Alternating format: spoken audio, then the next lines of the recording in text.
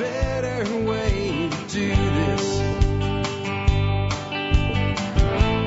Let me show you a better way. Hi, folks. This is Jack Spirko with another edition of the Survival Podcast. As always, one man's view of the changing world, the changing times, and the things we could all do to live a better life if times get tough or even if they don't. Today is May the 23rd, 2018. This is episode 2224 of the Survival Podcast. And I have a guy on the line who is part of the TSP community that started his own blog and podcast. His name is Nick Jamell. And he has started a website and podcast called Conversation of Our Generation. Again, he's the founder and author of Conversation of Our Generation, a blog that focuses on creating dialogue that dives deeper than 140 characters allows.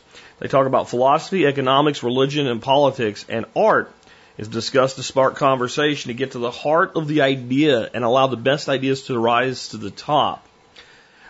He started this journey after he coasted to his first vote for Trump in his first presidential election out of fear of Hillary. In examining his beliefs further, he found more conservative and libertarian voices that led him to the Survival Podcast right here. From there, he was all in on finding a way to put his voice out there, but he had trouble. That's why he created the Conversation for Our Generation, or of our generation, and hopes to bring that to anyone who doesn't feel they have a platform to be heard or believes they have an idea that must be put out for others to hear. He's come to us today to talk about the marketplace of ideas, how to find ways to be heard, and to understand and sort through ideas and find the best ones. Specifically, how to discuss the idea versus the person, which is a really good way to elevate conversation. I will have Nick on in just a moment. Before we do, let's hear from our two sponsors of the day. Sponsor of the day, number one today, is ButcherBox.com. ButcherBox is like having a professional shopper go out and find the best pastured, grass-fed, and organic meats for you and bring them to your house. That's what ButcherBox is like. Every month, a box arrives at the Spirko house. I go out there, and it's like Christmas all year round. This time around, I added on a pretty cool pork roast that they had as an additional add-on item available for this particular month. Sometimes they have things you can get that you can't get all the time. But you know what I get all the time? I get a whole pastured chicken once a month from ButcherBox.com. I think that's awesome. I always get some of the New York strip steaks. Big fan of their ribeye steaks as well. And I get free bacon with my discount, and you can too at ButcherBox.com. Remember, everybody can get a discount and free bacon on your first order. And then if you're an MSB member, you can get discounts on all your ButcherBox orders in perpetuity. Check them out at ButcherBox.com. But this is one time where it would be best for you to go through the banner on the SurvivalPodcast.com to check out ButcherBox, because that way you can make sure you get your discount if you're not an MSB member. If you're an MSB member, go to the benefits section, use that code, and you will do really well for yourself with free bacon for life, at least as long as you remain a customer of ButcherBox.com. Next up today, harvest eating. Hey, look, if you're going to have great meat, great food that you're growing in your backyard, all this other stuff, going out hunting and getting game and fish, you know, when you want to cook it, you want to cook it at an elevated level. And the key to cooking at an elevated level to me is to focus on techniques over recipes when it comes to cooking. Understanding certain things just go together and certain things just don't. And what do we do to always make a piece of meat really great? You know, how do we always get that great sear on it? That's a simple thing. Make sure it's the right temperature, make sure it's dry. It's that simple. And then whatever we use as a coating to enhance that, it's up to us. That type of thinking is what Chef Keith teaches over at harvesteating.com, where you can check out all his seasoning and spice mixes that I use weekly in my own cooking. You can check out his blog, you can check out his podcast, you can check out his YouTube channel, you can check out his cooking courses. All of that stuff's available for you over at harvesteating.com with the awesome Chef Keith Snow, who is also an Expert Council member. So again, guys, if you have questions for Chef Keith Snow, make sure you get him in for the Expert Council show. Real quick note on that, guys. I could use some Expert Council questions to get them into me probably this week. I probably won't get an answer back by Friday, but I might. But I really need them going into next week. I'm kind of drying up on Expert Council questions. Before I bring Nick on, let's go ahead and take a look at a year in history. We're up to the year 131 AD. Today we have from David Verne at the TSP Wiki, renaming Jerusalem. The province of Judea was one of several provinces that had become depopulated during the Second Jewish Revolt, also called the Kiddus War. The revolt had occurred near the end of Trajan's reign, and it was a massive uprising of the dispersed Jewish population with hotspots in Cyprus, Egypt, and modern-day Libya. Hadrian decided to rebuild Jerusalem, which had been nearly destroyed during the first Jewish revolt almost 60 years before. Hadrian decided to rebuild it as a Roman colony and named it Aelia Capitolia in honor of Jupiter. He also tried to Hellenize or make Greek Judea, along with several anti-Jewish laws. This did not go over well with the Jews, who began preparing for another revolt. My take by David Verne. I am not sure if Hadrian was deliberately poking the hornet's nest or if he just didn't realize what he was doing. Renaming Jerusalem's holy city in honor of a Roman god was an egregious insult to the Jews. Jewish leaders had learned from the previous revolts and carefully planned this one. The first revolt had been plagued by infighting between rebel factions, but this time the rebels were united. Jewish blacksmiths working for Roman garrisons would send the Romans shoddy weapons. And when the weapons were returned as subpar, the blacksmiths would rework the blades and stockpile them. With a unified leadership and armed populace, this revolt would be the most serious one yet. There's a lesson there, isn't there? Isn't there? You know, should we be relying on nations like China for electronics within our defense systems? Maybe it's not so much getting them back, but, you know, maybe there's something there that won't work when it's supposed to. I don't know. I just always, and I know there's some safeguards in place for some of this stuff and all, I just always found it absolutely shocking that we would rely on a single component from outside of this country for the building of weapons meant to defend it. Now, I'm incredibly anti-war, but when it comes to our policies in the world, I want good defense. I wish we'd exercise a little bit less offense, in fact, quite a bit less offense, but if it ever comes down to it and we're attacked, I want to be able to win. It's just common freaking sense and self-preservation. Well, I don't know. Sometimes the way we treat the world, we might end up with almost everybody as an enemy. We should think about that when we decide where to get our stuff from. I'm just saying. With that, let's go ahead and get into the main topic of today's show and introduce Nick. Again, Nick is the founder and author of Conversation of Our Generation, a blog that focuses on creating dialogue that dives deeper than 140 characters will ever allow, discussing philosophy, economics, religion, politics, and art. And conversations that get to the heart of an idea and allow the best ideas to rise to the surface. With that, hey, Nick, man, welcome to the Survival Podcast. Hey, thanks, Jack, for having me. I'm excited. I think it'll be a lot of fun. I think it'll be a good conversation. I was checking out your site earlier today, getting ready for the interview, listening to one of your podcasts recently. I think it's not the most recent one, but the second most recent one about discussing ideas versus people. I thought it was really cool. Let's kind of start out, though, with, like, who the hell is Nick, right? So that the audience knows who you are. Put aside the subject matter of today's show. Take us back to, like, I don't know, you're bored in high school and figuring out what to do with your life, and, you know, what have you done professionally, and how did that kind of lead you to where you are today? Yeah, so when I was bored in high school, basically what I would do is sit there and dream about, you know, I love music. I was thinking, like, I always wanted to do something in music. I wanted to get ideas out there all the time, and I would just drift off into thinking about things. Like, I would, you know, be sitting in class, and normally school was pretty easy for me, so I just kind of run through conundrums in my head, especially, like, even back down into grade school. Like, I would sit there and walk through, like, time travel conundrums. Like, it comes back, you know, when you go back in time and change something, does it really change in the future? Because then you could have gone back in time. You know, I'd run through this in my head, and yeah, and so I just kind of zone out into, you know, fade out into thinking about things and just dreaming up, you know, ideas and walking through different conundrums and different things in my head all the time. And I always had a passion for just sitting and thinking and working my way through. I would just sit there and work through existential questions, and I'd work through ideas about God. Like, I would kind of walk through the unmoved mover idea in my head and try to reconcile that, which I don't think is necessarily the normal pastime for a high school junior or senior, but that was something that I did, and I also love the artistic expression of ideas. You know, I love when you do, like, the music segment at the end of the day. I love listening to where the ideas for these lyrics and these songs come from, because that's something that I'm also really passionate about. For me, I think that being able to package a really great idea into lyrics is one of the most amazing things. I love poetry and lyrics for that reason. But other than that, I mean, I was kind of a normal high school kid. You know, I goofed off. I, you know, had fun with my friends and partied and, you know, did the normal things that kids do. I worked a lot, but I was never afraid to kind of take my own path and to do something differently than all my friends were doing or be contrary to my friends and kind of, you know, I don't know, be a little bit different than most of the people in my group. Gotcha. So when all this time was going on, like what were your beliefs as you grew up, politically, ideologically, etc., and what helped to shape them? Yeah, so I grew up as in a conservative family.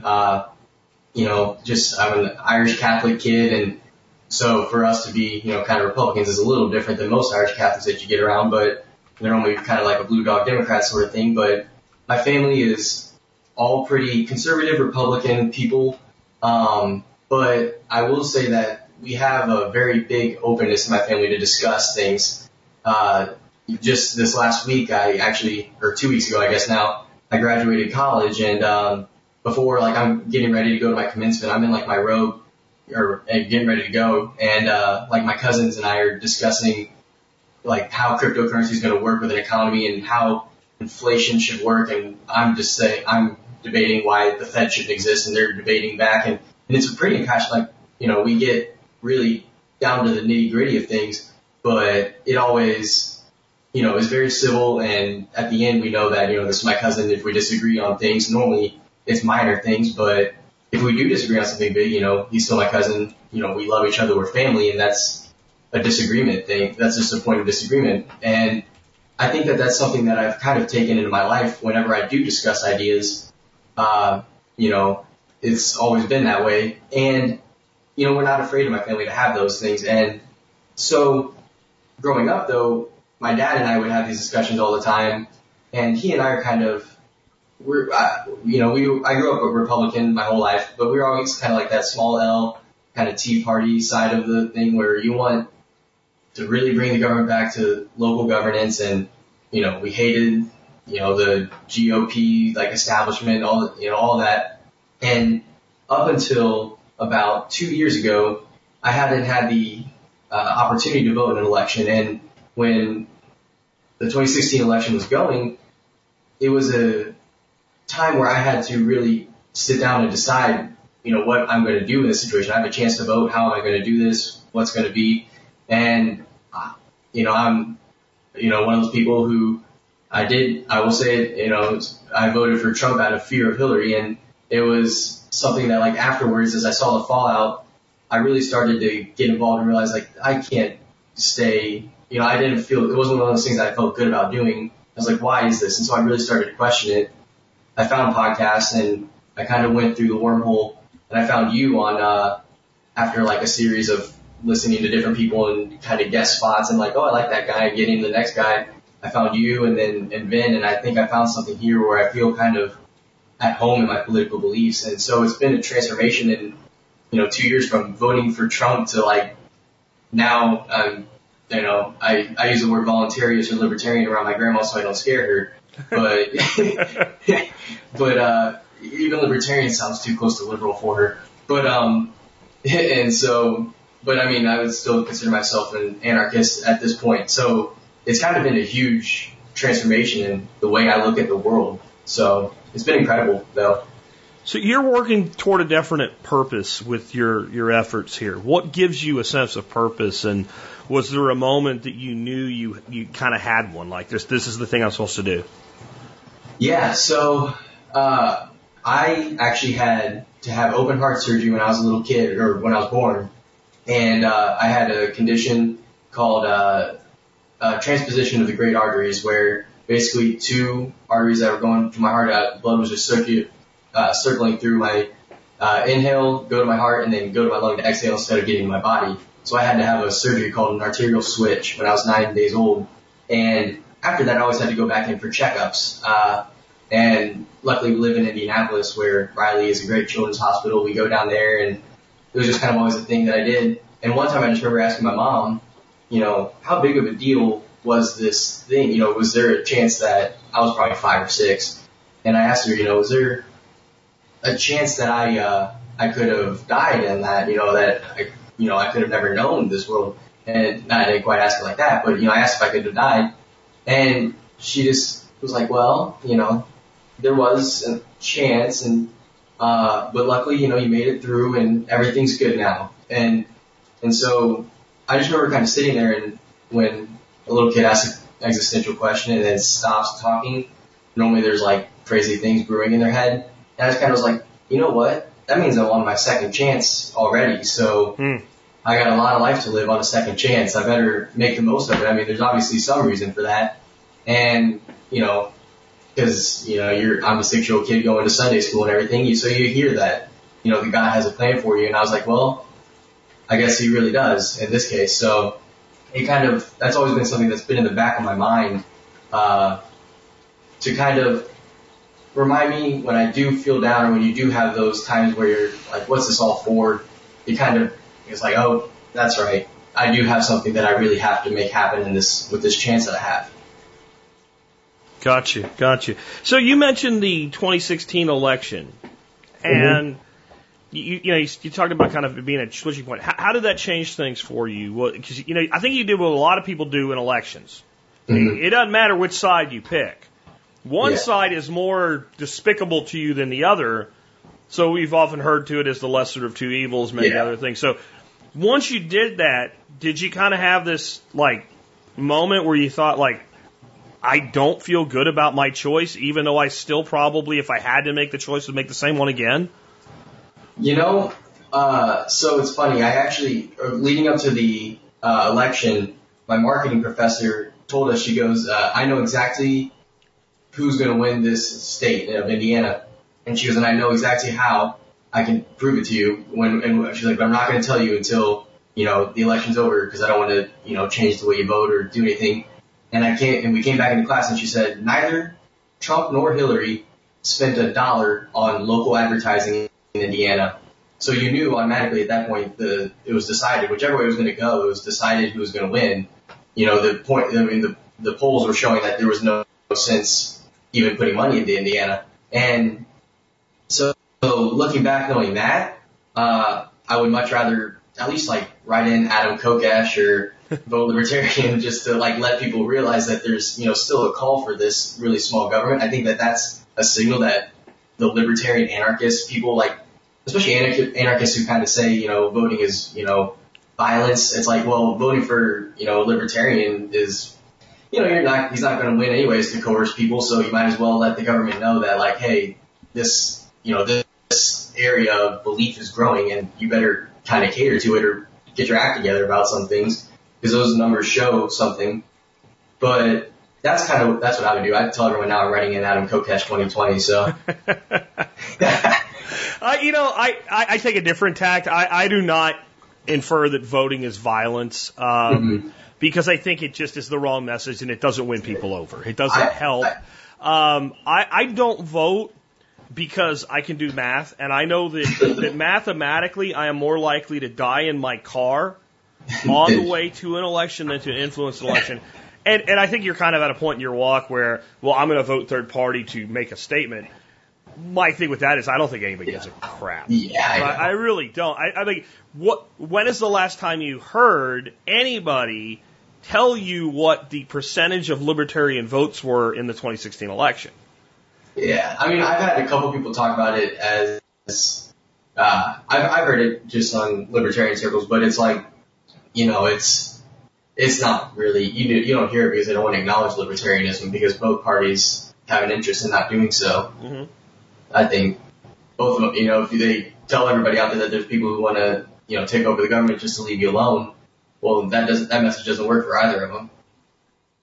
So, but I think that, you know, I can make a bigger impact by taking a picture of my voting or my ballot and tweeting it out saying that I'm writing in Adam Kokesh and making that a thing, and then actually voting. I agree with you on that. Well, now, see, so at least you're figuring out a way to make it matter, right? You know, I get that.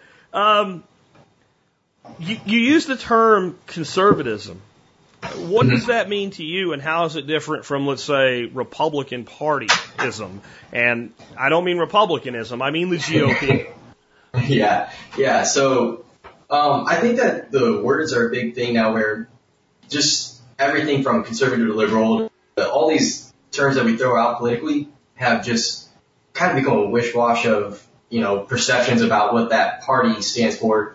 And conservatism, to me, there's a great book, The Meaning of Conservatism he's a British conservative philosopher named Roger Scruton. And he actually talks about the fact that, the American brand of what conservatism is, where it's like, gun loving, fiscal conservatives, like we're the only country in the world where that's where we think of conservative, because conservative is to preserve your founding documents, your Constitution. And here in America, we have a written Constitution that is, what we kind of consider our contract from government to the people saying this is the limits we will set on our government. Well, a true conservative is one who wants to adhere to that document, but more importantly, the principles that were fought for in the revolution, which are what, the mission statement basically of the Declaration of Independence. Our Constitution was founded upon the principles, and to protect those principles in the best way that the founding fathers thought they could. It wasn't, just to set up a government, just to set up a government. It was a mission statement to protect life, liberty, and the pursuit of happiness. And so to me, being a conservative is standing up and saying those are values that are worth preserving, and the Constitution so far is the best way to preserve those things. And every violation against our founding Constitution should be, anything that changes that should be moving more towards those values of protecting life, liberty, and pursuit of happiness. Well, you're dead on about the concept of people throwing words around without even knowing what they mean. I see all the time in social media people saying they're classic liberals. They're classic liberals, right? I'm a classic liberal. And you look at their politics and you go, okay, you're a progressive. Okay, you're using the term classic liberalism with no knowledge of what it is. So here's some bullet points on classic liberalism. A government to protect individual rights and provide services only that cannot be provided in a free market. A common national defense to provide protection against foreign invaders. Laws to provide protection for citizens from wrongs committed against them by other citizens, which include protection of private property and enforcement of contracts and common law. Building and maintaining public roads and institutions and providing a stable currency and standard weights and measures, canals, harbors, railways, communications, and postal services. Sounds a lot like minarchist libertarianism. Yeah. I mean, not exactly the same, but way closer than a Republican or a Democrat gets today at all. And I'm not even saying like this is a good thing or a bad thing. What I'm saying is, if you're going to throw that word around, and then in the next place you're going to call out for major environmental law implementation, or you're going to say that we need a carbon tax, or that we should have a guaranteed income, or any of these things that immediately follow that claim, higher taxes for the rich, etc., then it's that 80s movie I never saw that everybody tells me that you need to, the Princess Bride. You keep using that word. I don't think that word means what you think it means.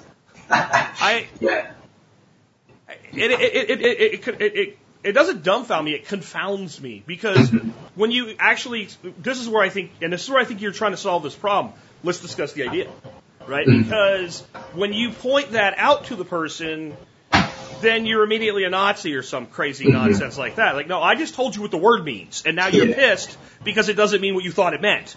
And it's very hard to move a conversation forward like that. Yeah, it is, and I think that that's kind of a major thing of what I want is I want a healthy dialogue where I remember in my debate class, the first thing you do, like my teacher's like, you should stand up and you should define your terms for the debate, and they are the terms that you define them as you mean them. So whenever I say this word, this is what I mean, and throughout this debate. And then your opponent may define them differently, and then in your cross-examination, you can kind of hash out those differences on why. But if you're just throwing around terms and you don't have a common understanding of what that means, I mean, that's just like me telling you about my dog and you're picturing like my car. Yeah. And you're like, why are you doing that to your dog? I mean, like, you know, and it's like, well, why wouldn't you be putting tires on your dog? Like, well, I don't put tires on a dog. And that's what the conversations are like sometimes when you just don't have these terms straight in people's heads. Well, so here's a classic example of that, right? So yesterday I had to be in the vehicle for a while, and I ended up listening to some talk radio. I don't know why, but I did. And I was listening to this guy named Dennis Prager. Dennis Prager is not a Hasidic, but a devout Jew. Yeah. Strongly practicing Jew, writes stuff on the Torah and the commandments and stuff like that all the time. But he's also considered right-wing. So he's going to speak at this college in Montana, and the usual tripe comes out. He's described, as a Nazi, because all Jews are Nazis, and anti-Semite. So this is a guy that's probably spoke more with a yarmulke on his head than not, and he's an anti-Semite because the word has lost all meaning because of its improper use and being applied as a label because I can shut you down by saying this bad thing about you. And the level of nonsense that is. It's hard to even find a word for it. It's such ridiculous. And I hate to use a word like stupidity there, but it is stupidity. It is. And if it's ignorance, it's willful ignorance. If you had taken 5 seconds to research the topic of your article, and this was like an article by a journalist for the college newspaper, right? So this is not somebody's blog. This is at least, they're going through the motions. Probably a journalist student, right, that's going to go out and write journalism for the New York Slimes or the New York Compost or something like that. And this is the methodology they're following in school where they're supposed to be learning their craft. Yeah. And they say the same thing about a lot of people. I mean, like, there's a lot of people in that space of kind of that right-wing alternative media sort of thing. Like, because I actually like Dennis Prager a lot. I listen to a lot of his stuff. I think his ideas on religion are very interesting. I think he's a great thinker there. And some of the people that he is, like the Ben Shapiro kind of guy, he's an Orthodox Jew, and I've seen him called Nazi like all the time on Twitter. I'm like, what are you talking? And he said that he's the #1 recipient of like hate from like the neo-Nazi kind of alt-righter kind of people. He was the #1 recipient of anti-Semitism from them because he is an Orthodox Jew. Yeah. And he calls Trump on his crap when he needs to. He's a Republican. He's a pretty, traditional conservative kind of guy, a little more libertarian, but, but no matter what he is, he's not an anti-Semite. He's not an anti-Semite, he's just a right-wing guy. And so he's not. I mean, he goes to, he shuts off his phone on Saturdays and, his wife can't drive on Saturday. It's like, I don't think he's really an anti-Semite. He doesn't hate himself. I just don't think that's what anti-Semites do is, be part of a Jewish temple or raise your child as a Jew, write articles professing the virtues of Judaism. That's really not an anti-Semite. So that's what I'm saying. Like, you can think whatever you want about right wing and not like it, but you can't just throw that in there. And that's my point, kind of, that we have in our discourse so devolved in our discourse that if you're right-leaning in your politics, well, you must be a neo-Nazi, anti-Semite, woman-hating, and then we do the same thing on the liberal side. I don't think it's done quite as bad in media, but I think it's done just as bad by the average person in their social media debates, which are far from debates. The debates involve concepts, facts, supporting evidence. Those are debates, right? Mm-hmm. You want to hear something funny on that? Sure.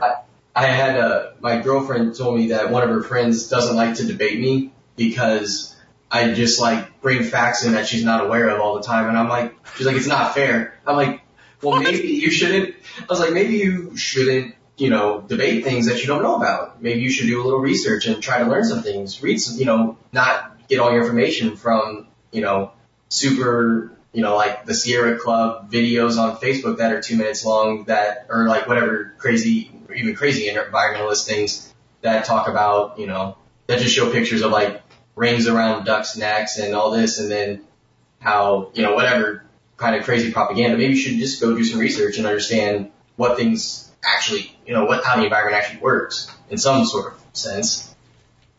And I don't know. But I just thought it was funny. Sorry, go ahead. No, it is. That's another confounding thing. Like, so Your problem with my debate style is that I stick to facts and I back the facts up with supporting evidence, which means you have no interest in the facts. And it's not unfair to provide facts. It's actually, see, it's another, kind of going on to a term you use, and I want to discuss the meaning of it, but the reason I'm doing this is because defining terms is important. So when you use the word fair that way, what you're actually doing is you're changing the meaning of the word fair. Yeah. It's like talking to a kid and you say, like, I have a deal going with my grandson right now. He has a real problem with, at the end of the day, when my wife says, hey, get your stuff, and we're going to drop you off with your dad or your mom. Getting his shit together and getting out the door. He plays the delay game. Well, I have this really nice piece of a crepe myrtle that would make a great slingshot. It's been sitting on the table for weeks, right? And he gets a slingshot when he, for 10 consecutive days, gets his shit together and gets out the door, right? And if he goes 9 days and doesn't get it done that day, he starts at 0. Yeah. Well, that's not fair. Give the kid a break. He's 7, right? Yeah, But, yeah. you know, okay, it's like, and now I'm dealing with an adult and I have to talk to you like you're 7. And my response to him was, it's completely fair because we both agreed to the deal. You understood the terms of the deal. I know you understand this. And if you do it, you get what you were promised. And if you don't do it, you also get what you were promised, which is nothing. So it's all in your court. You have complete control over this. And so when somebody says, that's not fair, well, you've changed the meaning of fair. You mean fair means getting what you want. So now this adult, who is supposed to be engaging in an adult-level discourse, has done the same thing a 7-year-old child does, which is change the meaning of the word fair because it doesn't work for them that way. And this is where we've gone. And it's amazing to me. You bring facts to a situation, people get mad. The latest thing that we just had a discussion with on social media is this more on the Boy Scouts crap. So WND, who's not exactly a reputable news source, I'm sure you saw this, put out this thing that the Boy Scouts will be distributing condoms at the Worldwide Jamboree in 2019 because girls are in Scouts now. And you immediately go, that doesn't make any sense. So you look it up, turns out that the World Scouting Organization that represents all the scouts, like in Australia and England and Germany and Spain and the whole world, because there are countries other than our own, I know it's hard to believe that, has had a policy that wherever the World Jamboree is, that in the medical facilities, there will also be the ability, if you needed one, to get a condom. This has been in place for years, and this has nothing to do with anything. So you point all that out, and the response you get from grown-ass adults who are proud of the fact that they're an Eagle Scout is, well, I won't have my kids involved with this anymore. So confronted with facts, and I support your right to do that. Yeah. But confronted with facts, you decided to do the fallacy known as move the goalpost. We'll just change the subject now because I don't like the facts you gave me. And that's where we are with everything. So with that in mind, there's a word here that I find interesting, and I want to know how you define it. Conservative libertarianism. How do you define that? Yeah, so I define that as basically approaching the ideas of libertarianism through the lens of a conservative demeanor. Okay. And so what I mean by that is, as an anarchist, I would love to live in the anarchist paradise that we talk about where the roads are privately owned and all that. But, if I'm we have a system in place, like you kind of say all the time. And so to work within the system, to get to that point, you have to play it in a different way. You can't just, it's like, if you have to remodel your bathroom, if you want to change your bathroom, you don't tear down your house and build a new house to have a new bathroom. No, you remodel your bathroom this time, and then, now your step needs to be redone. It's cracked, so you do that, and you just kind of, your house maintenance is one thing at a time and just kind of chip away at it, and you maintain your house, and all of a sudden, after, 30 years going to your house, pretty much everything's new because you've changed everything out. You've repainted, you've done all these new things, and now you have almost a new house from when you bought it. And it's like, if you just, or if you just try to pull the sheet off of a set table, unless you're a magician, well, you're just going to have shit everywhere. And, your food's going to spill, and, the plates are going to be broken, and everything's going to be crazy. Well, to me, if you want to fix something, you got to take everything off the table, take the sheet off, or the tablecloth off, and then put the tablecloth back on and reset the table. And that's kind of how I approach these things. and the libertarian ideology, or not ideology, but the libertarian ideas is where can we have a win and move in the right direction towards libertarianism, towards freedom, towards, self-governance, and all those things that we talk about within the realm of this system, because there's a lot of big things that we need to fix and little things as well before we just start selling off roads to private companies. Well, and so there's a perfect example. So the whole roads debate. I am perfectly content as an anarchist to accept with pragmatism the world that I live in is never going to be in my lifetime the world that I want. I get that. And if you want to use roads as your objection, that is probably the most benign thing government does. There's waste in it. It's not the best product we could have, etc. But in the end, if I want to get my ass from Dallas to Philadelphia in a car, I can do it. Mm-hmm. So I am perfectly fine. We can put roads all the way at one of the last things that we'll address. There's all these other intrusions of government that are far worse than roads. And a lot of the things that happen on the roads with interactions with law enforcement are not due to the fact that government says you can only go so fast and you can't, drive completely intoxicated out of your mind backwards down a highway the wrong direction.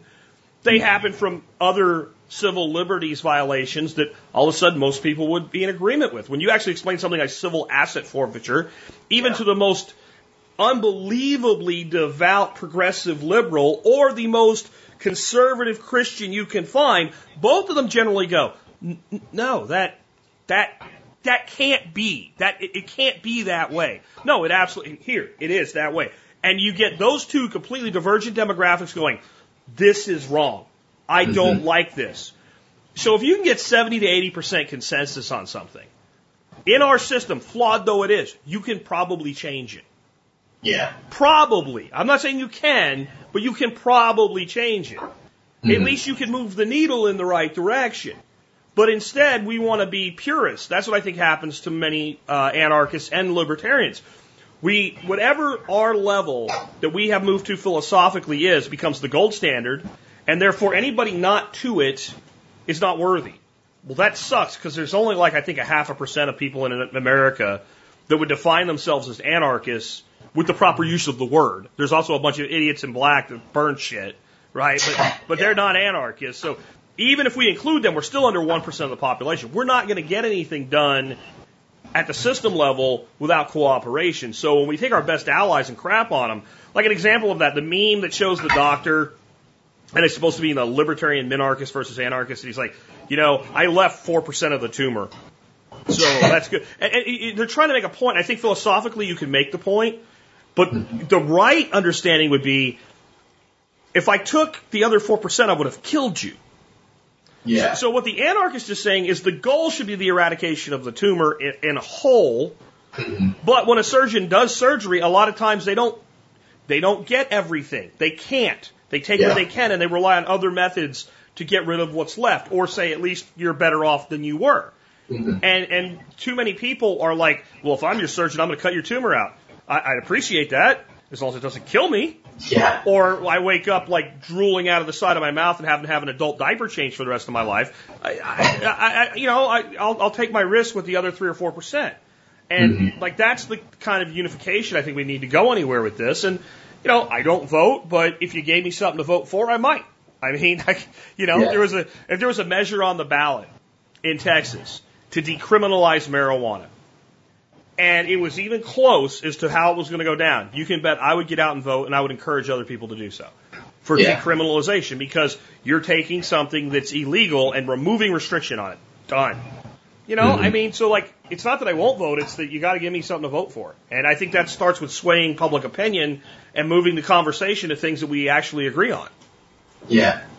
Yeah, I agree. And I think that there's just, it's so frustrating when people who agree on so many things, libertarian wise, I was debating my cousins and we got to my roads, and, they're like, hold on. And I was like, okay, we'll leave that be. And then they're like, and they kind of made the point that I already agreed with. They're like, why would you, worry about that too much when, one of my cousins, his, wife is a research person, she does medical research and great stuff. And she's like, there's just incredible fraud and terrible things going on in the system. Like, there's so many horrible, like, ways to game the system and ways to keep doctors out, like, the licensing and all that's there. I'm like, yeah, I agree. Those are the things that you should attack first. Like, the fact that you need a license to cut hair in, I think, most states is the dumbest thing I've ever heard in my life. That's what I'm going to go after first because, that makes more sense. It's something that people can get on board with. Like, it doesn't take 3 years of beauty school to, run some trimmers over my head. I do it on my beard every day. I haven't hurt myself yet, so I'm still alive and breathing. I don't think I need a license to do this to other people, really. Well, and then you're also back to facts with people where, like, when you say, like, the income tax is theft, and they say, well, roads. Well, that's great. The income taxes don't pay for roads. Yeah. Gas taxes pay for roads. Gas taxes are far less. They're usage tax. If we had our private road system that we would like, you're going to pay something. Yeah. There's not going to be magical unicorn roads that unicorns fart out that you can just go on. There's going to be some cost. So to me, the only way I pay for roads is by using them. And I either pay for that as a direct consumer buying gas or an indirect consumer who takes an Uber, a train, a plane, or whatever. That entity that's providing me a service passes that tax through to me. Not in love with it, but I don't actually consider it theft. I consider it a misappropriation, right? Yeah. But I can live with this. Yeah, now, exactly. When you say schools, okay, well, now you're penalizing people who own property by taking a portion of the value of their property annually against their will at the threat of violence at the point of a gun. If we're going to have some sort of taxation to provide schools, can we do something like we do with roads? The people that use and benefit from school systems, proportionally to how they benefit and choose to partake in it, pay for it? Exactly. Well, I went to private school my whole life, and so my parents are paying for me to get a Catholic school education because they want to keep me away from the public school system, which in Indianapolis is not very great for the most part. And, and then at the same time they're paying for those public school systems. My mom taught in it, and basically, we were also not a right to work state at the time, so she's paying union dues at the public school at one point for a contract she never got renegotiated, by the way. She never got a pay. It just was an extra tax on her. And so, like, those are the kind of things that I attack is, if you're going to talk about taxing to live in this society and have this society, well, make sure that it's for, it actually is for the kind of common good thing, if that's what your proposition is. But right now you're just, stealing from Peter to pay Paul, and it's not right. We had a guy on recently that we talked about public lands, game regulations, and stuff like that, how that's funded mostly through things like license fees, permits, etc. To me, that's another example of how you can actually have kind of a minarchist taxation system with the only way I pay to help maintain the Texas deer herd is I choose that I want to hunt and I buy a license. And the purist says, but you should be able to go out and partake in that, however you want. And, if I own my own land that I completely manage, that's fenced off from the common ownership of wildlife and it's high fenced, I should be able to do whatever the hell I want with a white-tailed deer on my property. I'll agree with you. But then I'm going to have expenses to owning that piece of property, even if it wasn't taxed as property. You don't just get property. There's a cost with maintaining, defending, managing property. So there's going to be a cost there. So when I look at it that way, like if you're going to hunt, you're going to have a cost. The idea that we're going to come back to some hunter-gatherer society, where everybody lives in a cave, wears a loincloth, and goes out as a primitive anarchist, I like my shit. I do. Right? I'm sitting here, I'm in front of some computers, I'm talking to you, we're having a great discussion, we're sharing information around the world, I have a little ecosystem in the form of a fish tank with angelfish swimming around in front of me. I like my stuff. And a lot of that stuff comes from, yes, the free market, from capitalism, if you want to call it that, but there's got to be some mechanism by which that happens, and some mechanism by which we procure it. And some of those functions, again, I'm okay with government doing them for now because, let me ask you an honest question. What do you think would happen? They talk about the button. You can push the button, the government goes away. If one of us pushed that button right now, and we woke up tomorrow morning and there was no government in place, what would happen in this country? Well, I've never seen the movies, but I assume it'd be pretty close to The Purge. I think there would be, if you have a blackout in some of those big cities for a week, it's riots and chaos and looting. if there's no one to, I think that you can get to a point technologically where property rights are insured by blockchain technology or some other, some technology that's coming along the way. But right now, our insurance for property rights is our government. I mean, that's what it is, whether or not you like it. And if you take that away, I mean, now who's here? I mean, who's here to protect? I mean, what percentage of Americans are really capable of defending themselves with, a gun or a weapon of some sort if someone did try to break into their house in that kind of situation? It would be chaos. It would be. I think it would be worse than the purge. It would be worse than the purge. There'd be people dead everywhere. People starving because okay. If you have a person who's addicted to heroin, the right course of action is to stop using heroin.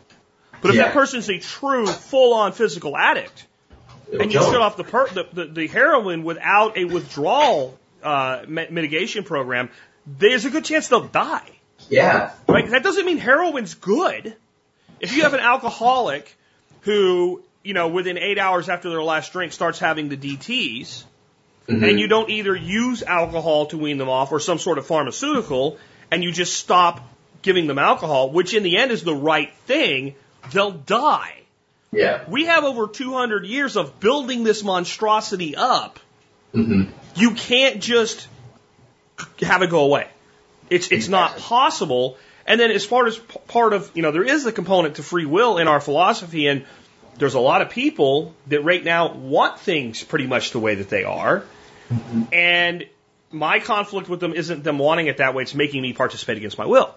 Yeah. Right? But on the other hand, I also have to feel like it's not right for me to drag them into my complete anarchist world without winning them over by proving it, by putting in systems that work without government, by giving them alternatives, by demonstrating that. Like, if we want that society, or if we want to even move halfway toward that society, we have to earn the cooperation of our fellow man. We can't force them into it, or we're just as bad as the state.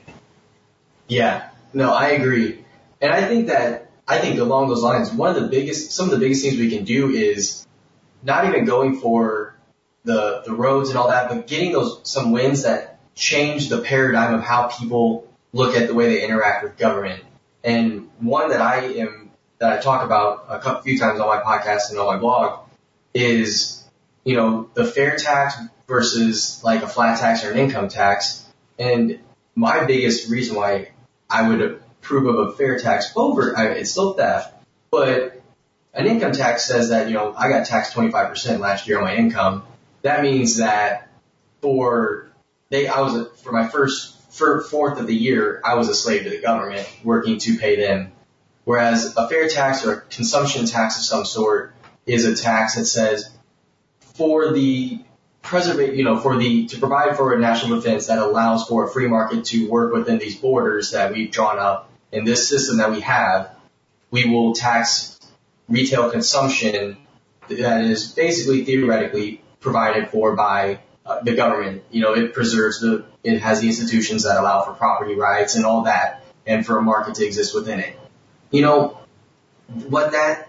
The way that you interact with the government then is very, very different than if you are a slave to the government a fourth of the year. And so that's I think that's a monumental win if you could have something like that. But I think that sort of win changes the way people think long term. Just the same as the fact that the income tax being, put into the Constitution through an amendment, that changed the way people thought over the last 100 years since it's been instituted.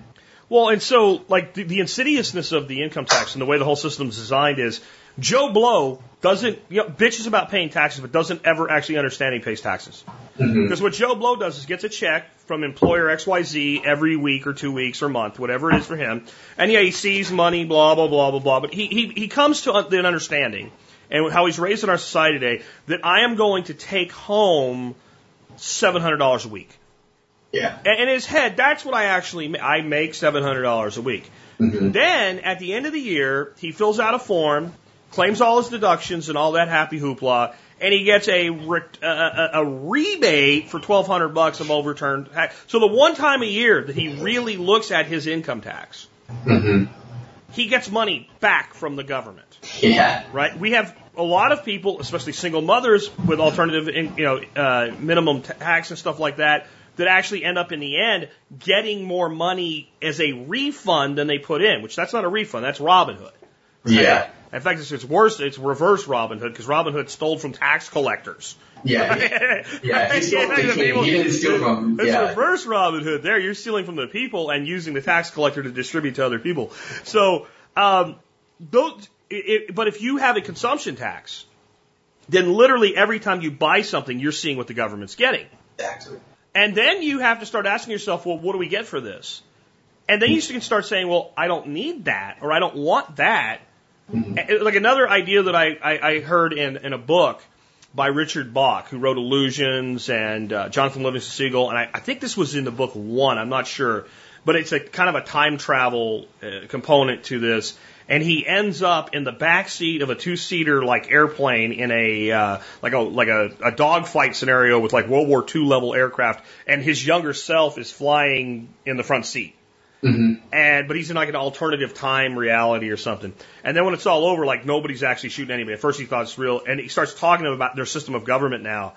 And they said, well, what about voting? And they're like, well, it doesn't really matter who you vote for anymore. Because what everybody does when they fill out their form for their taxes is they allocate by percentage of their money which departments of government get their money.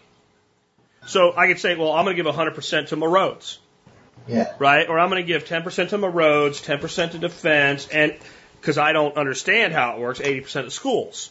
Yeah. But by people being able to say, this is where I want my money to go, and instead of Congress earmarking funds, the public earmarks funds. Now, I don't think that's going to happen, but I would exchange it for what we have now, because I believe that would give me a bigger say in how they spend my money.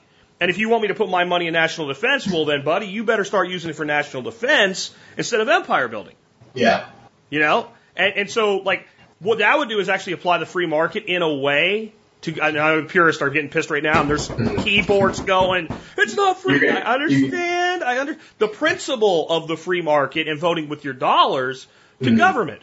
Because I'm not going to let you spend my money on these things. Of course, our problem is the government can borrow money and pay for them anyway. But you see what I'm saying? Like, you know, how many people would check off national debt, which is our second leading line item now in non-discretionary expenses? Well, I sure as hell would. No, you guys made the debt. You pay for it, assholes. You know, I mean, that's... So, anyway, we're having a great conversation here. That brings me to, like, what you're doing. You have this thing called Conversation of Our Generation. How and why did you come up with that name? And when you say our generation, which do you mean a specific generation, like millennials or boomers, or do you mean like all of us in this time? Yeah, so, I mean, my aunt actually asked me that when she was like, am I allowed to comment on your things on Facebook since I'm not in your generation? I'm like, yeah, you are. I mean, but here's the thing I'll talk about the blog first and then I'll get into that. The idea that I had for this was I was seeing all these alternative media things happening and I was just kind of frustrated because I'm like, I have ideas when I'm listening to podcasts or when I'm like, I need to find a way to get my voice out there. And so I started just talking into YouTube and I was like, this is stupid. This isn't going to do anything for me. I can't make any money doing this. I'm not going to gain any traction. I'm sitting in my digital marketing class like, this is the dumbest way to do this ever. So I built a website and it was actually a lot of the tips and, getting me going was the 5 Minutes with Jack. That was a great series actually. And it was, I was like, I'm going to build a website. I'm going to start putting out my ideas in like an article format and, sharing it to Facebook and everything. I built a WordPress blog. It's pretty, bare bones. It's simple. And so I was like, okay. And I wanted to name it The Conversation of Our Generation because my end goal was that, people will be writing for the blog for me and getting different ideas and having, in an age when, you have 240 characters to express the ideas of classical liberalism versus conservatism. I wanted to kind of have like, a 1,000-word article here and there that you could read and kind of go in depth on ideas. And so at this point now, I'm really trying to get more and more people involved in writing blogs and kind of sourcing out ideas. I met couple people at Liberty Forum when I was there that one of the guys has now, written a couple posts for me. And so it's starting to become a range of opinions. I'd like to have people who even are like far left progressive socialists even writing, because I want every idea on there. As long as I love that idea as long as they're held to the same editorial standards. Yes. Because then you have to defend this idea not with conjecture and not with, oh, you're stupid or Trump is a racist, right? Yeah. You have to defend the idea, and I kind of like the angle of discussion you have going on there, because that's great. Because if you're a liberal and you actually have a good idea, I want to know how to anarchize it, right? I want to know how to make that work without the state. Yeah. If you have a good idea, and if you have a terrible idea that you think is a good idea, I want you to lay it out in such a way that it can be dismantled and you can see that it's a terrible idea. Mm-hmm. And I also wanted, if it is a good idea under our current system and we can actually make it work, I hate to sound like a dick, but I haven't seen a lot of them from the left. I'm open to that. Now, I say that, but yet there are things the left comes up with that I highly support. Mm-hmm. I don't want the state involved in marriage, but I'm also for equal protection under the law. So the left's contention that if a dude and a chick can get married, two chicks should be able to get married. Completely agree with that. They should have the same right to be abused by the state that the man and woman have, right? Yeah. They should have the same right to have their lives infiltrated on and destroyed, but they should also have the same legal protections because it's equal treatment under the law.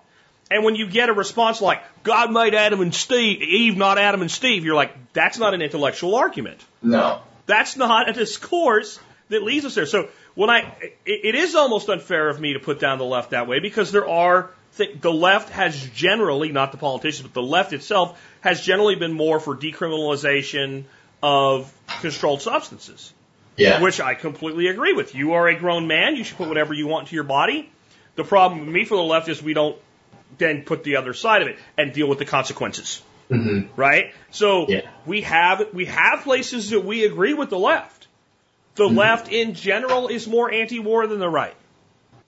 I am on board with anti-war. I'm also pro-defense, including myself, so I don't want you to take my gun. So there are areas where we have common ground, I think, with both sides. Mm-hmm. And I definitely think that, and that's why I want to have this so that, and my thing is, as long as it's not, pornographic or like libelous, because technically I am going to be an editor of the site, so I'm, I can be held liable for libelous things at that point. Like Mark Zuckerberg, by saying that he's an editor, or like that they're not a platform, they're a publisher. Like every time you share like a meme that's licensing on it, now they could probably be sued based on his testimony in Congress. And so like I want to be sure that I'm not opening myself up to liability, but at the same time, I want to have ideas where you are able to discuss the idea, not the person, not attacking people back and forth. I want, Confucius says that the superior man is Catholic, like lower C Catholic, meaning universal, and the mean man or the average man is partisan. And I think that that's something that if you can look past the partisanship, and I think that even libertarians have trouble with this, that like everything is, what's the libertarian position on this? It's like, well, you have to look at the universal, you have to look at where you stand in time, where you have to look at the whole picture, the entirety of what's going on around you, not just your partisan beliefs in this, in your little world. You have to look at the whole world. And I want to get that picture. And so, like, what I really want is through your audience, I know you have a bunch of listeners and a lot of people who are really active on your blog and everything. And if anybody has ideas that they want to put forth, if you're an engineer who can tell me how the road system would work in this society, how a private company could do it, I'd love to hear your ideas on it or whatever it is. But, and I'll give my contact information later, I guess, but that is where I want a range of ideas. I'd love to have hundreds of people sending me ideas each week and putting them up on the blog and just putting out articles left and right like that. Because I want it to be more than just my voice in the conversation. I want it to be a dialogue back and forth and people being able to answer each other. If it's one person, it's not a conversation. Yeah. Right? Well, it's a sermon. Yeah. And that's something I've always tried to make TSP as a conversation. Mm-hmm. And, you used a term there that I thought was interesting, the libertarian position on. Yeah. And I think that people confuse the libertarian position from a standpoint of what should government do from the position of the libertarian you're asking. Yeah. So, for instance, you might ask a libertarian, well, what is the libertarian position on cannabis? It's a plant, and you should be able to do whatever you want with it. And then what the person hears is, he wants everybody to smoke pot. The honest libertarian could be 100% against the consumption of cannabis and say, I think it is one of the worst things in the world you can do for your body. I wouldn't agree, but they could feel that way. It is only that I should not infringe upon your right to do it, because there's lots of things that people do that aren't good for their body. Yeah. And as an adult human being, I should not be able to make a determination for you on what you do or do not consume. And that's very different from, well, they want everybody to have heroin. Because now we're at a place where, do I want prohibition of heroin? No, because I don't think it works. I think it's clogged up our criminal justice system. It's made it nearly impossible for addicts to actually get treatment and help that want it and need it. So but I think heroin is one of the worst things in the world that you can do to your body. Yeah. Right? So I have that position on a different drug. So I am not pro-heroin, but I'm anti-prohibition of a substance by government. And you could take that into many positions where I could be, I'm not, but I could be a religious person that was opposed to gay marriage. I can still have the libertarian position of that's for people in my faith that have chosen my faith, that are honest and true to my faith. And what they choose to do with their own legal contracts is none of my effing business. Yep. And that's, I think 9 times out of 10, that is the libertarian position on something. Like, whether I like it or not is not relevant until you start hurting someone or taking their stuff. My opinion doesn't matter so much as should somebody stop you from doing it. Yeah. And I agree. I just think that there's so many, that's the only framework that they think of the world is the libertarian position on every single, the Boy Scouts doing this and that and everything that, happens. Instead of just saying, first of all, half the stuff doesn't even matter what the libertarian, it doesn't, don't even think about it. Don't even worry about that. Because guess what? In 5 years, you won't even remember this thing happened. You won't remember it in 5 weeks. Yeah, exactly. And then the other part is if that's your only lens of looking through life, first of all, you're just going to be angry at the world all the time because if you look at the world through libertarianism all the time, then you're just going to be mad because everything's going to, because the government's everywhere and then way too many things, so you're just going to see it all the time. And the other thing is, I think that it's better to try to step outside of that line of thinking and get the other side and not just sit in a libertarian group discussing the libertarian position on each individual, news story that comes through. I'm in a group that does that, and I'm this is the most, it's twice a day I have that question posed there on a different news story. I'm this is so frustrating to can you talk about something else ever? How about how we get our position to work? Yeah, So what's our position? Let's work on some marketing. Our position is simple. Don't hurt people and don't take their stuff. So if this thing hurts people and takes their stuff, we're obviously opposed to it. Yeah. So how do we prevent this from causing people to be hurt and have their stuff taken? Exactly. And it's a totally different conversation. And when you talk about things like the Boy Scouts, so I have been very vocal in defending the facts around that issue because I'm trying to use it as a teaching moment, right? Stop believing bullshit because somebody made a picture and put some words on it.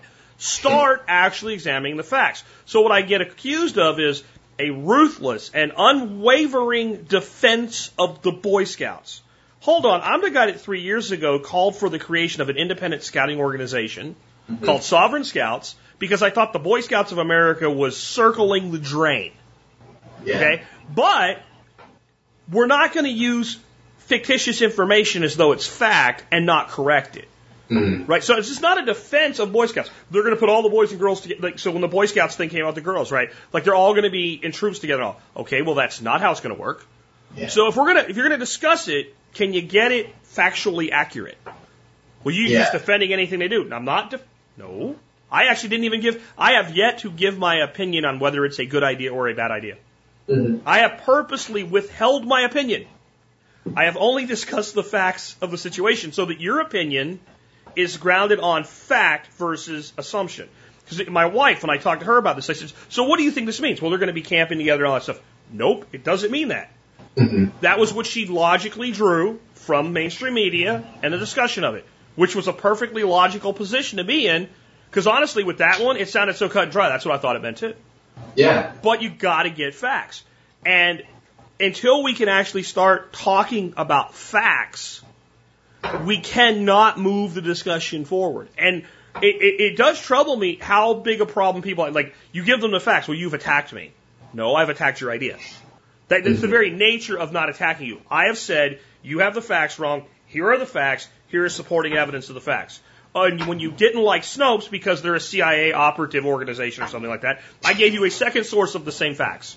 Because your ad hominem attack was completely invalid. I don't know what Snopes is really all about. I don't really care. I look at them sometimes and go, okay, these facts check out. So that means the information's valid, whether I'm sure I don't like those people as people. Yeah. Right? But I'm worried about fact.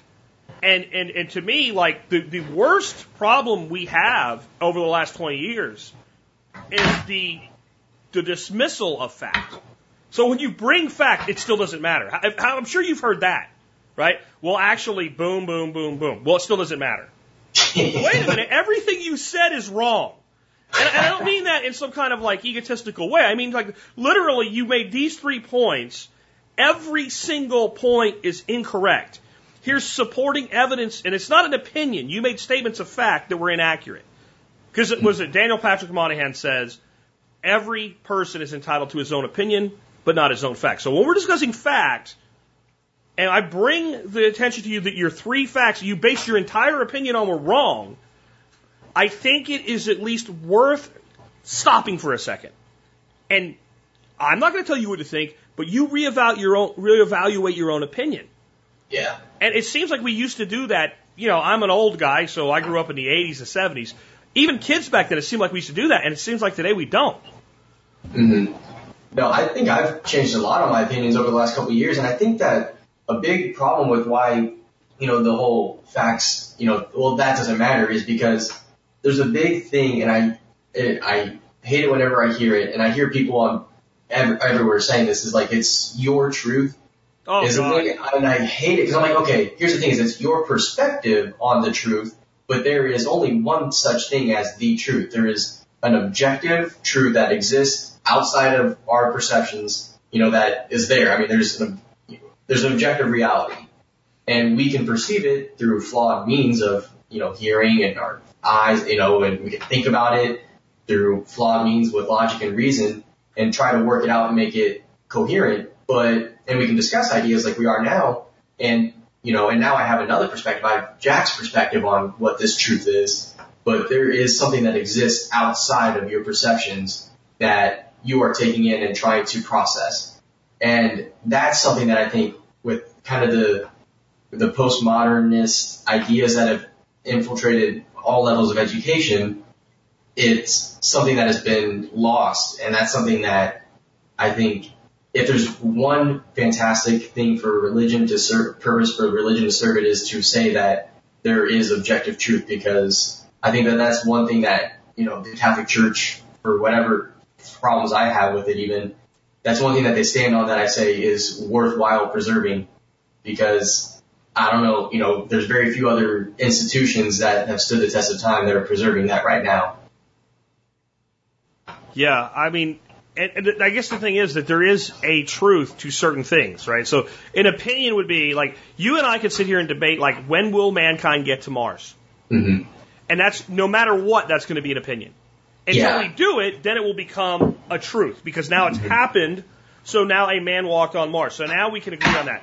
At that point, if someone says, well, in my truth, the first man walked on Mars in 1984, your truth is invalid.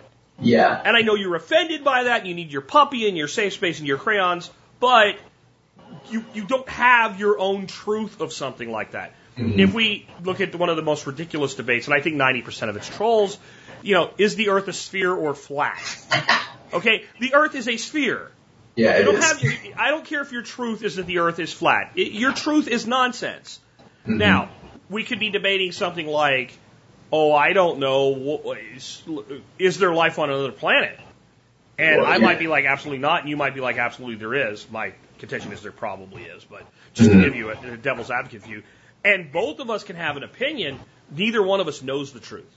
We are in that situation both agnostic to the truth. We do not know. We are basing our opinions on the available facts and information. But if we say, there's more than 50 stars out there, and you say, well, in my world there's only 50, I'm sorry, I can look and see, right? Yeah. So and I think that all started with Oprah's speech, and it's just the biggest pile of crap that I have ever heard. Your truth. You don't have a truth. You have an opinion. Exactly. And I mean, even the life on Mars, or like life out there, I guess I should say not life on Mars, because we can validate that somewhat. But if there's life out there somewhere else in the universe, well, at this current moment, there either is or isn't. We can talk about it. We may not be able to perceive all of the truth at once. The Greek philosophers even deduced the idea of the atom. Like, they figured out that there was probably some sort of building block to life. And now, obviously, we know it goes below the atomic level. But when people found that building block, they were like, oh, we're going to call these atoms, because that's what the Greeks called it, because it was, I forget what the Greek word actually means. But they were able to deduce that, but they couldn't prove that truth. But eventually you can get to that, because you can create microscopes, you can create technologies that make truth more perceptible. That brings us to something I always call, like everybody calls it Schrodinger's cat, and I call it the Schrodinger's cat paradox, right? A statement that is accepted as true, but yet is not true. And that is, you have the cat, and he's in the box. And there's a vial of poison, and the poison is either opened or not opened by a timer that's random. And the cat is both dead and alive until you open the box. No, the cat's freaking dead or alive. You find out the truth when you open the box. Open the box. Yes. It's an interesting concept to use to have evolved thinking, but in the end, like, is there life out there? I say no, you say yes, okay. The truth is the truth, regardless of our opinions. Exactly. And eventually one of us may be proven right or wrong. And that's how we should come at most conversations, I think. But yeah, when we're talking about things like, well, gravity means shit falls, well, it does, right? And you can believe that's not true, but if in your truth, gravity doesn't apply to you, and you walk out of a 7-story building, I hope nobody useful is underneath you. Because you're going to fall. Yeah. Right? You can have the power of the mind, whatever, it ain't going to happen. Hey, you had Vin Armani on your show. What was that like, having Vin on? He's a pretty good dude, man. Yeah, it was awesome having Vin on. He had been talking a lot about the matriarchy sort of thing, and the patriarchy, and how it's working and changing the paradigm on how we decide the truth, the consensus idea of, with a lot of the cryptocurrencies, Bitcoin obviously has the consensus governance model, and how that's something kind of coming up and really new to our world, where it used to always be that, the president, the CEO orders, top down in a hierarchy, and which is more of a patriarchal situation. And I wanted to talk to him because really I think he kind of gave almost like a breath of like, oh, that's what I'm trying to tap into, is I want to create a system where you can have almost a patriarchal battle of ideas that build into a consensus. That's how, obviously the Earth being flat or round, you had mathematicians working that out, and then, we shot someone into space and they looked down at the Earth and like, yeah, by the way, for sure, it's round. Here's the picture. Yeah, exactly. And so I think that those are the kind of things that we can really hash out and create a new consensus on. This is, okay, it's almost irrefutable truth at this point. And that's what I want to have happen. And I kind of talked to him about it, and it was awesome. I mean, I had to listen to the podcast like 2 more times to really get all the information. It's up on my thing right now. It's a bonus episode. I think it was like I had him after 2 or 3 weeks of just starting the podcast. He just put out the invite saying, come try me. And I hit him up on Twitter, and we set it up. But it was really cool to get to talk to him. I went to his dinner at Liberty Forum, and it was interesting, the conversation. And I was like, I just kind of wanted to tap into his mind and hear what he had to say. But it was really cool. Yeah. I think he tries to do a good job of having facts. Yeah. Like I say, he's never run out in left field before, but but in general, very solid command of the facts. Very good debater because he sticks to the facts. And Yeah, he's a cool dude. I'm glad you were able to get him on. So with your website, your blog, your podcast, and all, what are your plans going forward? Yeah, so my hope is obviously getting this, reaching out to your community. If you guys go to my blog, there's a contact page. What I found is that you want to put your email if you want me to reply to you in the body of your message. It doesn't allow me to reply through the like automated email that I get from WordPress of the notification, but contact me if you want to write blogs. I want to get more ideas out there. That's one place I really want to take this. So, I got a lot of people listening to this podcast. If you have an idea that you want to put out there, definitely hit me up there. Even, you know what, my email's, Nicholas Jamell, Jamell @gmail.com. Email me with ideas there. Please keep it civil. That's my email. So don't go crazy, people, but, I'm not worried about it with this community, but that's one thing, and I'd really love to create some sort of open platform, almost like a social media thing. I've talked to a friend of mine, and I'd love to almost create a Steam-like thing and really push it to some of those people who are out there. Like, I know Vin would probably, if you could create it and make it work, people like you and Vin would probably be loving it.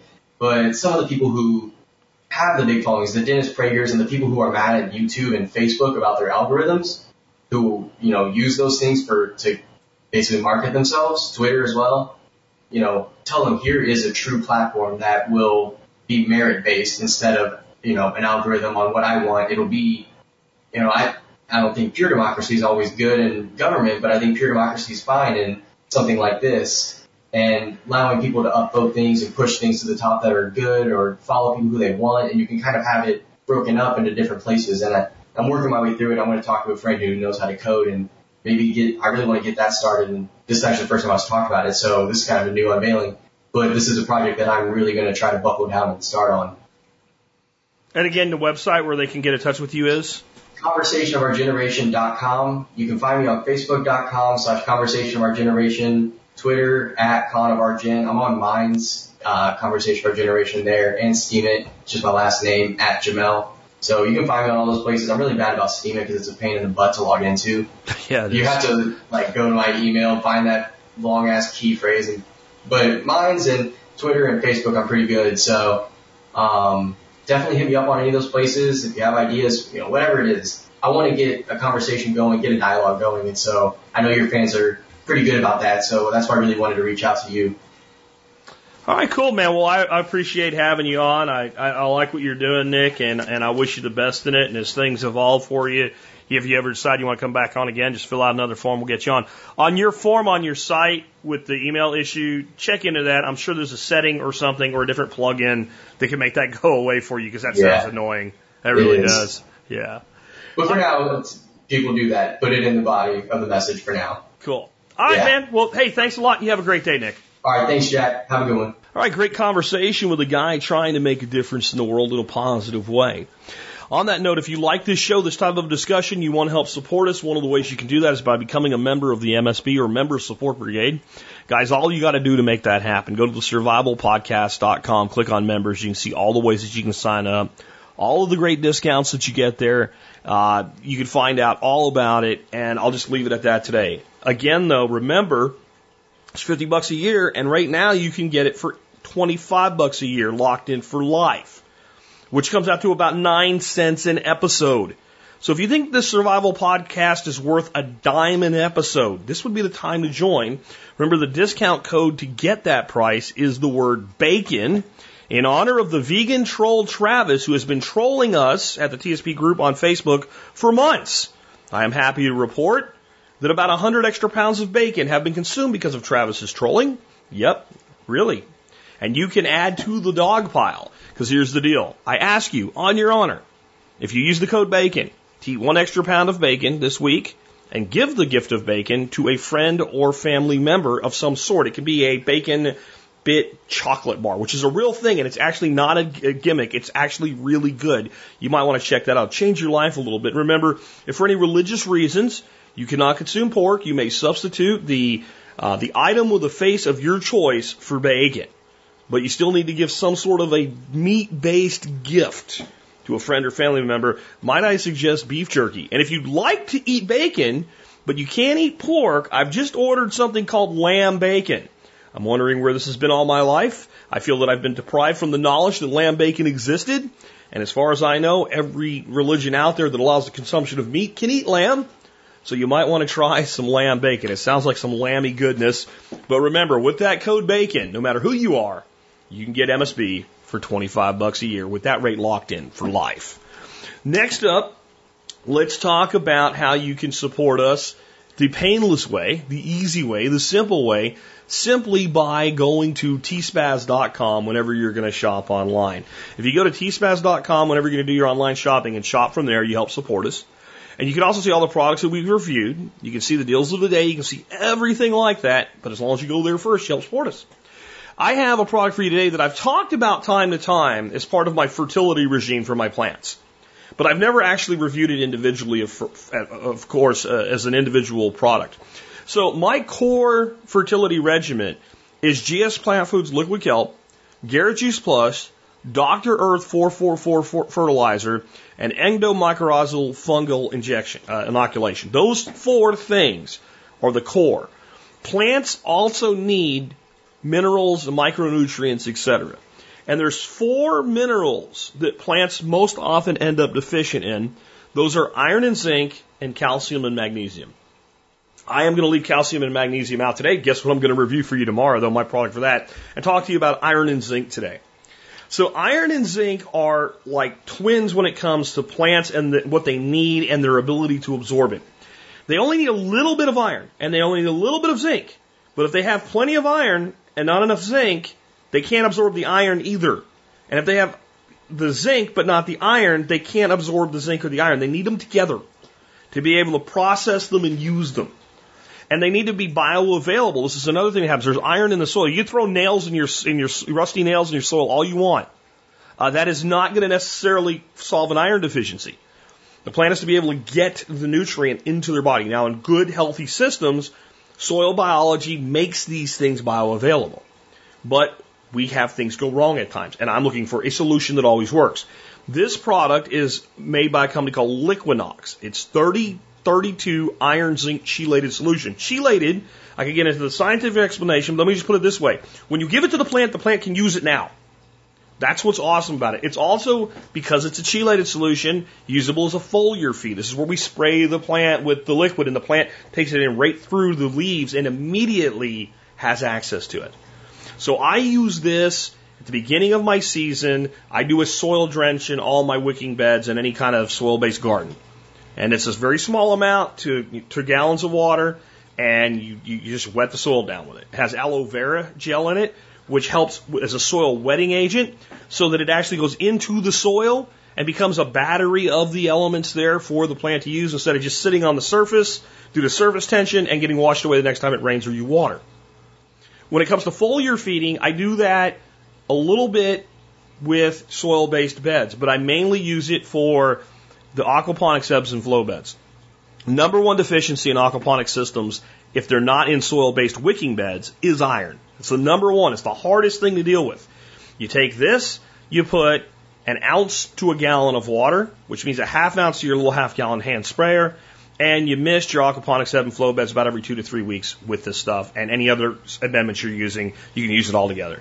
And that whole problem goes away. And I'm telling you, these components, these 6 components, I'm going to bring you the 6th one tomorrow, the Cal Mag supplement.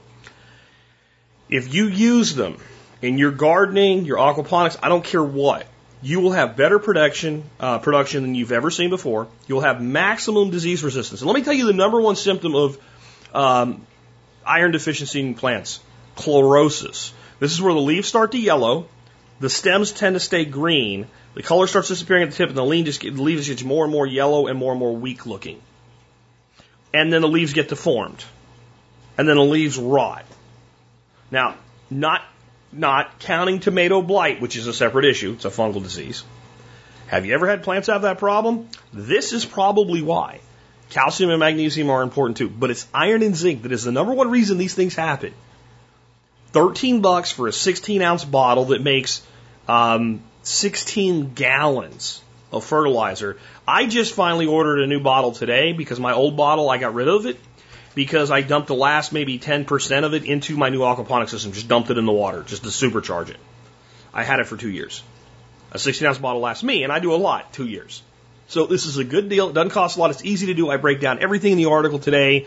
Liquinox 3032 iron zinc chelated solution. You get this, you get the Dr. Earth, you get the Garrett juice, you get the CalMag. If you do at least that, it'll blow you away. You add the liquid kelp and the fungal inoculation in, it will make your garden glow and blow like you cannot believe. Seriously. Anyway, so always can find all this stuff at tspaz.com. Check it out today. And remember, whether you buy this stuff or anything else, as long as you go to tspaz.com, you help support the Survival Podcast and the work that we do. That brings us to our song of the day. Song of the day is one of my favorite songs of all time. I know I say that a lot, but I have a lot of favorite songs of all time. This is James Taylor, Fire and Rain. And man, I love this type of music. Dan Fogelberg, James Taylor, Crosby, Stills, Nash, you know, all these folks are the types of music that really hits me in the heart. And this song is a very, very deep song. And I thought I'd tell you some things about it, because I can't believe there's many people that haven't heard this song. I've got to believe almost everybody on the planet, certainly north of the age of 20, has heard this song. North of the age of 40, if you haven't heard this song, I think you were living under a rock somewhere. So let me give you a little bit off song facts. The song facts on this one are actually huge. And I have a link to songfacts.com where you can learn more about it. It's a very interesting song. I'm going to give you 2 pieces of it, though. Taylor wrote this in 1968 at 3 different times. He started it in London, where he auditioned for the Beatles' Apple Records. He later worked on it in the Manhattan Hospital and finished it while at drug rehab in the Austin Riggs Center of Massachusetts. In a 1972 Rolling Stone interview, Taylor explained, "The first verse is about my reaction to the death of a friend. That would be Suzanne, explained below. The second verse is about my arrival in this country with a monkey on my back. And there is Jesus in the expression of my desperation in trying to get through a time when my body was aching and my time was at hand when I had to do it. And the third verse refers to my recuperation in Austin Riggs, which lasted about 5 months. He was only 20 years old when he wrote this in 1968, but was battling depression and drug addiction. And he's a guy that I believe he survived because he got that kind of help. Now, let's talk about Suzanne, right? There's that line that everybody knows in the song, just yesterday morning, they let me know you were gone. Suzanne, the plans they made put an end to you. I always looked at that as some TV personality that we didn't know who it was. Kind of like, you know, Elton John did Candle in the Wind for Marilyn Monroe, that type of thing, and then rewrote it for Princess Diana. Not maybe that way, but that type of thing. Like it always sounded to me like somebody being done away with. Well, it's kind of what happened, but not really. Listen, it's a much more deep and sad thing. Taylor explained, it concerned a girl called Suzanne. I knew who they put into an isolation cell, and she couldn't take it and committed suicide. Her name was Susie Shearer, and Taylor also explained that it was months before he found out about her death. His friends withheld the news so it wouldn't distract Taylor from his burgeoning music career. In a 1972 Rolling Stone interview, Taylor added, I always felt rather bad about the line, the plans they made put an end to you, because they only meant ye gods, or basically the fates. I never knew her folks, but I always wondered whether that folks would hear that and wonder whether it was about them.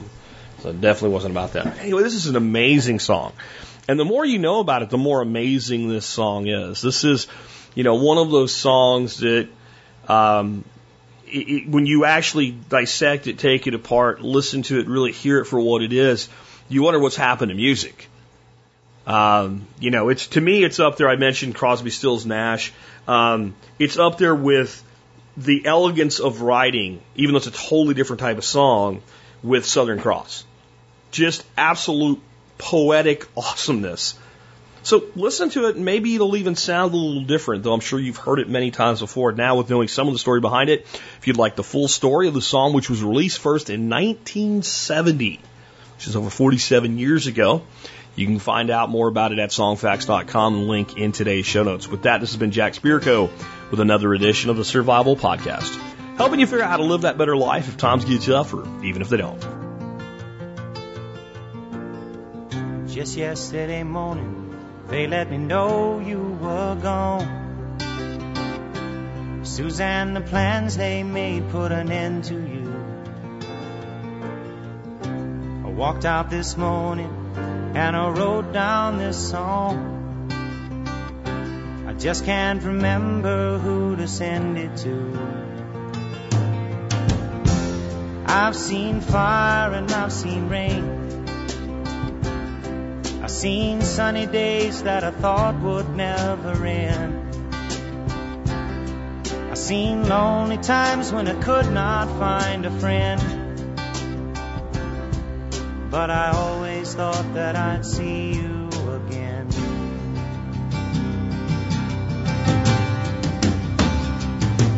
Won't you look down upon me, Jesus? You gotta help me make a stand. You just got to see me through another day. My body's aching and my time is at hand. I won't make it any other way. Whoa, I've seen fire and I've seen rain. Seen sunny days that I thought would never end. I've seen lonely times when I could not find a friend. But I always thought that I'd see you again.